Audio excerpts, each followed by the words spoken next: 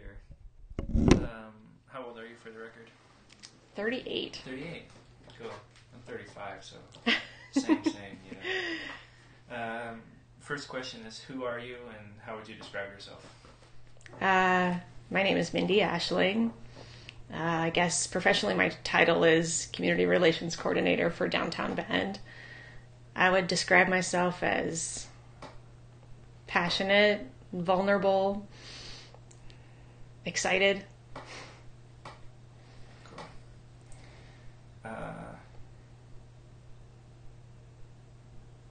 What's a brief history? Where do you come from and how'd you end up here in Bend? So I am originally from Southern California. I grew up in a little town called Ojai right outside of Santa Barbara. And then I kind of floated around a bit. I lived in Maui for a couple years.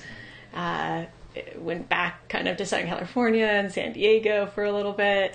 I ended up in Bellingham, Washington, which I loved, and I was there for a really, really long time. And then I got engaged, and my fiance got a job on the Olympic Peninsula. He's a chemistry teacher. So we went and lived out there for a few years. And like I told you, we came here. We loved it. And I have a son who, he's a freshman in high school right now, but he was going into junior high, and I wanted to leave Port Angeles before that happened. It was like that little, area between elementary and high school years when it's like safe to move a kid, or at least that's my story about it. So we relocated, and, we've been in Bend now for 3 years. I don't see myself ever leaving Bend. I love Bend. I love the Pacific Northwest in general. The culture is great here. But it's certainly nice to be on this side of the mountains and experiencing some more sun. So I would love to, put my roots down and stay in Bend. Cool. What motivates you? What gets under your skin and what gets you out of bed and what's the fire? That's an interesting question because I noticed that, my natural state of being is excitement. I wake up excited, and when there's the times in my life that's not happening, it's like a red flag. It's like, hey, wait a second. Why? What's not in alignment in my life? And I would say that I'm excited about everything. My cup of coffee in the morning. I like to get my coffee. I go stand on my porch for a couple minutes in my pajamas in the morning. And I love the work that I do, all the work that I do. Even though I don't have a huge friend community here in Bend yet, I love people. I love doing things. There's very few things that I dread. And I think, there was a time in my life when that wasn't the case. So maybe part of it is that I make wiser choices that are more in alignment with my values and choose jobs and people and places that are in alignment with my values. And part of it is that I've gotten better at seeing the gifts quicker, right? I don't know if you know that quote. It's something like, somebody once gave me a box of darkness, and it took me a long time to realize that too was a gift, right? And I love that theory, right? That everything's okay. And if I don't think it's okay, then it's my job to, keep looking around to find out why this came into my life. So I think that helps me get over these situations that might be negative or dreadful, right? Is looking at it that way. And not, like we talked about earlier, in this, painted cloud type of way, but really why is this in my life? How can this transform me? Even if it's something that I didn't want, I didn't expect. Where does that come from? Where does that compulsion to dig in and learn come from, do you think? I would say that I've always been a seeker. I was born a seeker. It's just part of who I am. And then I didn't have a great childhood, and I actually didn't have a great first marriage. My beginning part on my own was rough. And I remember just thinking there's gotta be a better way. This can't be it. Are you kidding me? Everybody's just living this life of feeling isolated and hardship and punch the clock and go to sleep, wake up. This can't be it. No. And so I just really started searching for what was the bigger story out there, right? Because, I mean, that seemed like, I mean, it sounds worse than I mean it, but like, that just seemed like a shitty way to spend the rest of my existence. So if there wasn't something else, like, I was like, go all the way or bust, right? Like, I have to find this something else. So I spent just time, I mean, everything. Like, I tried churches. Lived in an ashram in India for a summer. You know, I went to psychics. I just tried to expose myself to anybody who said they had the answer. And then I just kind of came away from all those bits and pieces with, you know, my own way of being. Seems like you're better for it. Yeah, I think so. I mean, I think I would say I still have a lot of questions, but not like back then, right? Like, I feel more at peace. Cool. You have to tell me your secret. What does community mean to you? And maybe not, sometimes when I ask that, people offer me, like, different definitions of the word, but, like, what does it actually mean to you? How is community important in your life, and why do you contribute to it? I feel like when you asked that question, the first thing that came to my mind was something like, community is something I have to be grateful for, right? And the reason why is, like,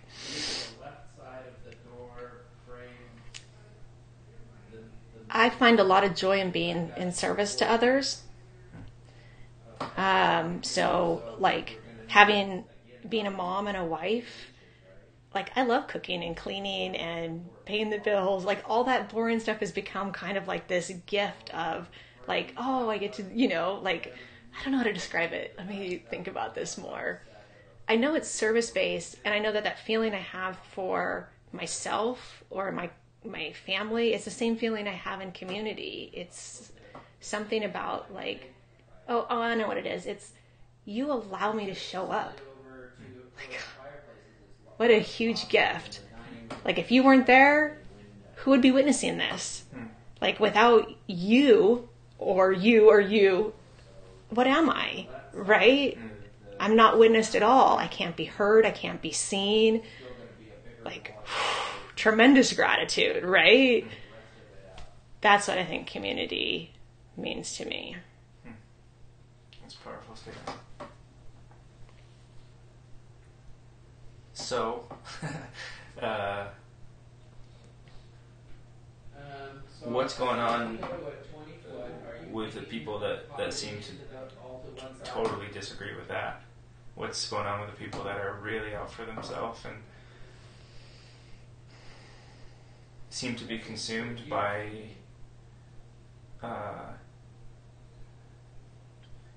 is it greed? You know, varying how many friends you can accumulate, how much money you can accumulate, how many cars, how many experiences, how many times you can insert this cool thing that you've done. Like, what? Like, to me, it seems what you just said is like wise, but also a very basic truth. You know, like, it really resonates with me. And yeah, how does that get missed? And I think it's funny that you asked that question, because in coaching, I have clients come to me all the time, and it's like, what's your goal? Oh, I want to make a lot of money. I want to make 6 figures working 2 days a week, you know. Sure. And it's like, okay, but what do you really want? Right? And that's kind of what you're asking. Like, when people are chasing all these things, whether it's so many likes, so many friends, so much money, I think that's a strategy, not a need, right? And I think that the part that's missing, I would say, is vulnerability, right? Because if you can just focus out here on the strategies and be like, oh yeah, well, I make good money and my business is really successful, that's happening all out here, right? If I have to go and open myself up and say, I need you here to witness me, and if you're not here, I don't feel like I can show up, like, that's vulnerable, right? And so I think we live in a culture where it's like, oh, buy this pill to do this, and take this course, 7 secrets to your 6-figure life, and take it. And it's all these solutions so that you don't ever have to be vulnerable. You don't ever have to really, open yourself up, connect with people. And it's like, great, I'll do that. Because people, I think they're missing the recipe that a meaningful life is created from hardship, sadness, struggle, joy, bliss, like the whole range of human experiences. But people think that they just want a happy life, which is like, oh, I'll just not feel those things, right? I'll just take the pill, take the course, I'll do this. And I don't know if this is true or not, but that's the answer that came to me when you said that, is like, they're just trying to get the same things that I am, but they're taking a different path to it. I don't think it's the right path. I don't think it's going to work. But that's my opinion, right? Who knows? Maybe it will work for some of those people. I don't think so, because I just don't think that's the way. I think as humans, what we really want is connection. We want to be seen. We want to be able to reveal ourselves. Like, it's base level. What's one's responsibility then in the fight against social injustice as a umbrella for all of the things, right? Different kinds of judgment and hate. I mean, that's a big answer, right? I would say first and foremost, it's how I act to those people around me. Sometimes I witness people, or I hear stories of people who, they might be adopting a child in Africa and protesting on the street about this, but they go home and they, are condescending to their children, or they yell at their wife, or they yell at the people bagging their groceries, and it's like, wait, the way to change the world, in my opinion, is for me to be nice to every living thing right here, and then right here, and then right. And if I got this, great, then I can go do big stuff on the street, and I can go do big stuff in other countries. But if I don't have this first, this is the most important. Kind of talking about red flags, those kind of things are red flags for me. If I notice myself getting annoyed by the traffic, or if I notice myself getting mad at the person bagging my groceries, it's red flag. That's my wellness. That's not doing good right now, right? That's a sign. And then I have to do whatever it takes to get that right, to be nice to these people. And that might mean that I can't be 1,000 places, that I can't be calling my senators and on the street, and because I need more self-care so I can be nice to these people. So I would say I believe the most important is right here, and then it gets bigger and bigger and bigger. Yeah, and if you have the energy and the wellness to do advocating for what you're passionate about in the big realm of things, do it, absolutely. But never at a cost to yourself or those around you.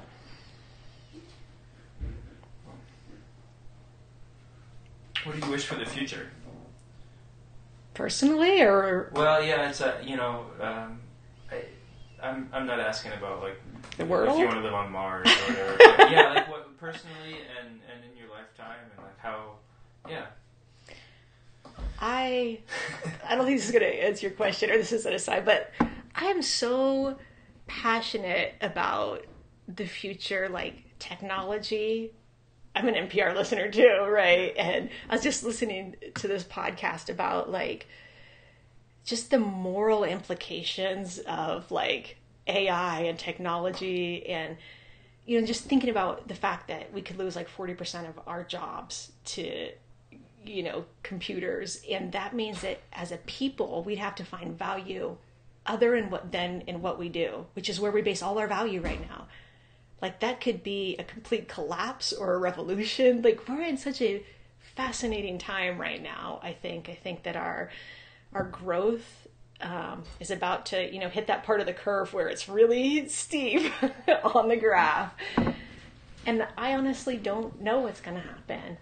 Some things, sometimes they have to fall apart before something else is born. That's just how it works, right? I mean, the universe works that way. Everything, it moves, it changes form, it falls apart and totally becomes destructed, and then it bursts out something else. Maybe that will happen, maybe not. Maybe people will learn. I mean, I certainly hope that it's the easy route. Of course, everybody does, right? So on a big scope, I hope that people learn to love more and accept more and tolerate more, right? All those things would be great. Care for the planet, care for each other. I also think it's actually okay if it has to all fall apart, and that doesn't mean that's the end of it. I would say personally, like I said before, I would love to be a part of this community and be a part of the story of the culture change here. I would also love to grow more plants and have more animals and drink more tea and, watch snowfall and all those wonderful things too. I mean, as many moments as I can grab. That's, I don't know, I guess an important part of my story that I'll mention is right before I moved here, maybe 6 months before I moved here, I was in a head-on car collision where I was actually airlifted, spent 3 months in a hospital room. But that experience, finding the gift in something that you definitely didn't want to happen, it gave me this ability to appreciate small things in a way that I never had before. So I hope I have a lot of moments of small things, I guess. Do you have any parting words? That's all my question. So I'd like to leave it open and give people a chance to put a closer out there.